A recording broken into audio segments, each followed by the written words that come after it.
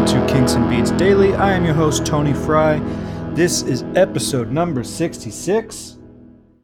Can't believe we have lasted 66 episodes, and if you swing by HeroHabit.com, on the front page there's an article that lists every song that the Beatles and the Kinks and the solo acts had released that we are going to cover eventually. And the highlighted ones in red are the ones we've covered. And there are a lot of songs that are not in red. So we are 66 episodes in, and we have approximately 5 years left to go on this daily podcast. Thanks for joining me.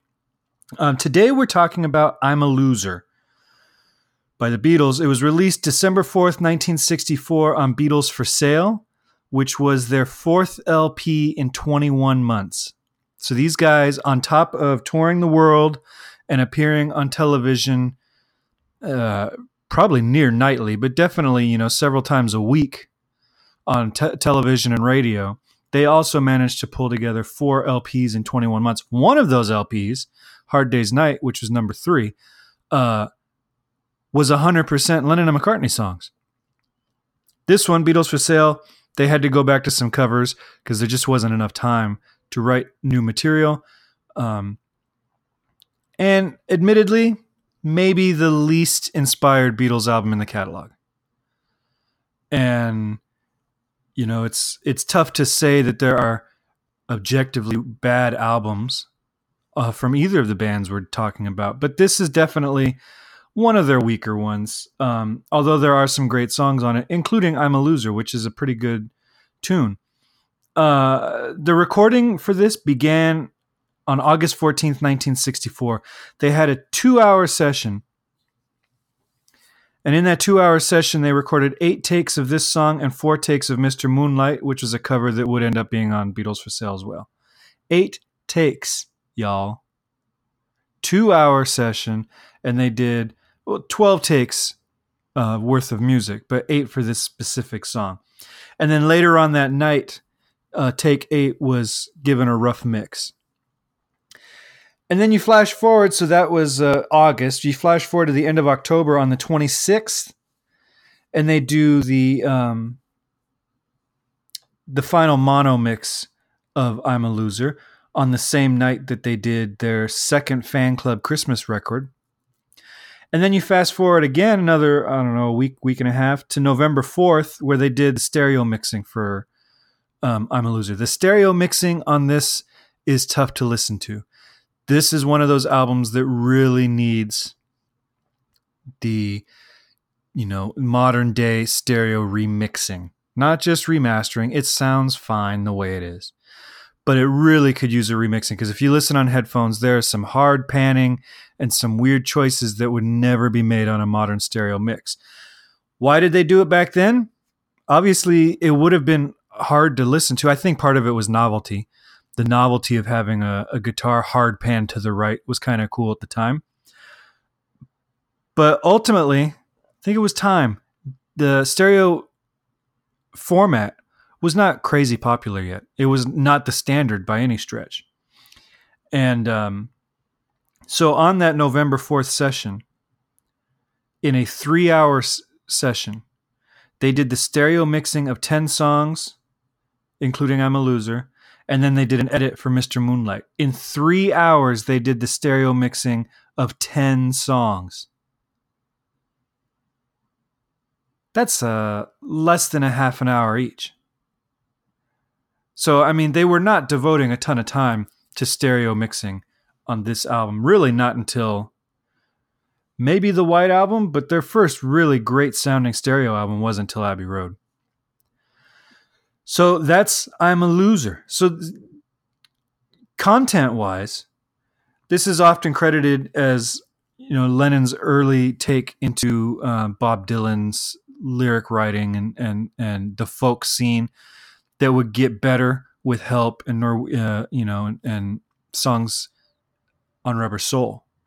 But this is really the first one that he really gets introspective. Structurally, it's pretty simple. It's in the key of G. The introduction does just a 2 chord to a 5 chord. I'm a loser. It's a tough one for me to sing, a kind of high. And I'm not what I appear to be. And then right there he hits a F major 7 chord, which is basically a 4/4. He's borrowing this F chord, and that F chord plays prominently through the whole song. In general, actually not in general, as I'm looking at it, in totality, the song is exclusively chords in the key of G, except for this F chord, which is the 4 chord in the key of C. So we could say it's a 4/4, just to keep everything simple. It's just a borrowed chord. So he's going 1 of all the love, 5, and then he's got that F chord. And what it does is it allows for chromatic movement. There's a G in the G chord. There's an F sharp in the D chord. There's an F in the F chord. And then we go back to the G.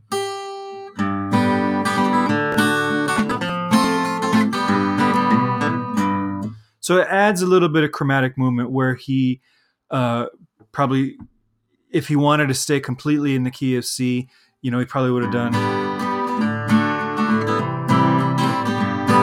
gone to that C chord, which would have been his 4. So he would have been going 1, 5, 4, 1, which would have been folky and kept him in that same key. But that F chord, that 4/4, that's your hook. Of all the love I have won or have lost, there is one love I should never have crossed. That is also remarkable there. He hits that low G, which is kind of at the bottom of his range. He's more of a tenor. That is a bari note or a bass note. But he hits it. That low G. He also does it in I need a fix because I'm going down. He does it in Happiness is a Warm Gun. But he does not live in that range very often.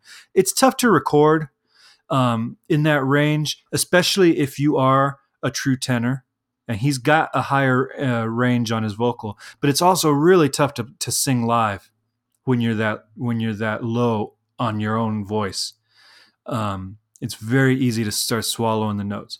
So that's a low note that he sings. So in the I'm a loser, he's at the top of his range, and then he ends every line of his verse of all the time, da da da da da da da da da da da da. So he ends it. He's got this what they call consequence and antinence. The antinence ends at the very bottom of his range, and then the chorus is just back to that 2-5-1. 2, 5, 2, 5, 1, 6, 2, and then here he's using that F major 7, which keeps kind of a drone.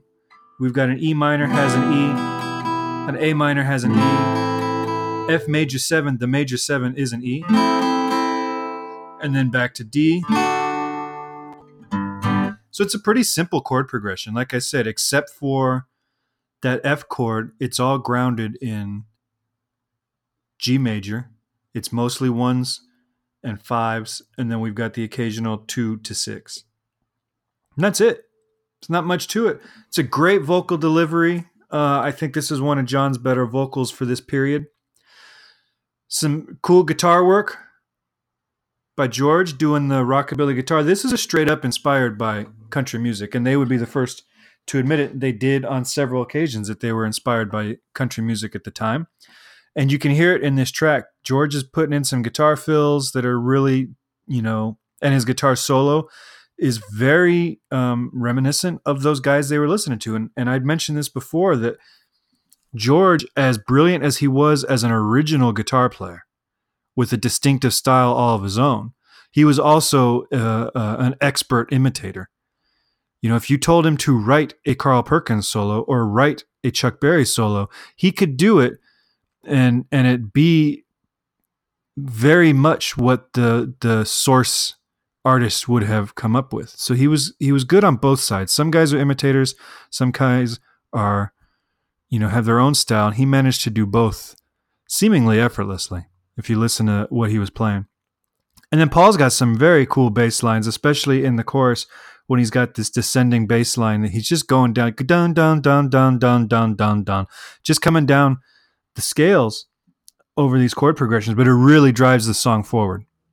And for my money, that's a huge role that the bass player plays in any band, is to keep the music moving forward, to keep the band locked in and keep forward momentum going. And that's what we've talked about. We talked about it yesterday with Live Life, where I said the song kind of felt flat.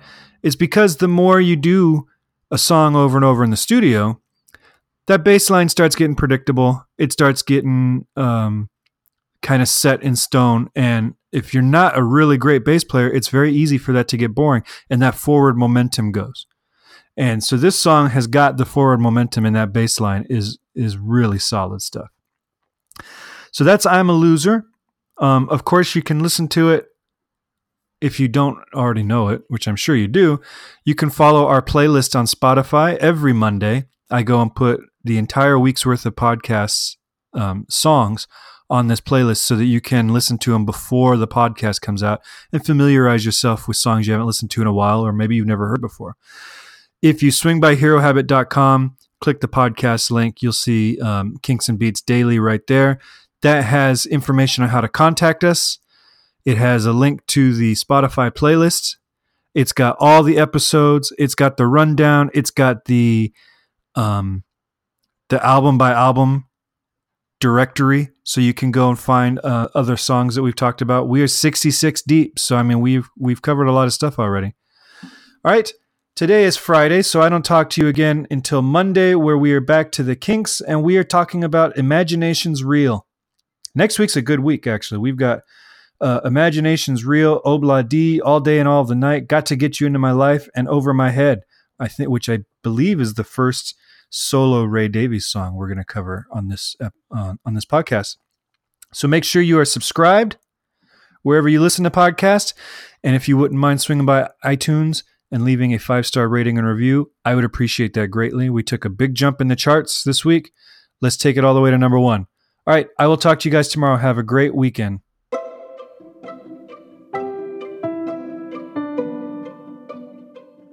This podcast is presented by the Hero Habit Podcast Network. Swing by herohabit.com today to comment on this episode and poke around our growing database of sports and pop culture news, reviews, and collectibles. herohabit.com. Collect your heroes.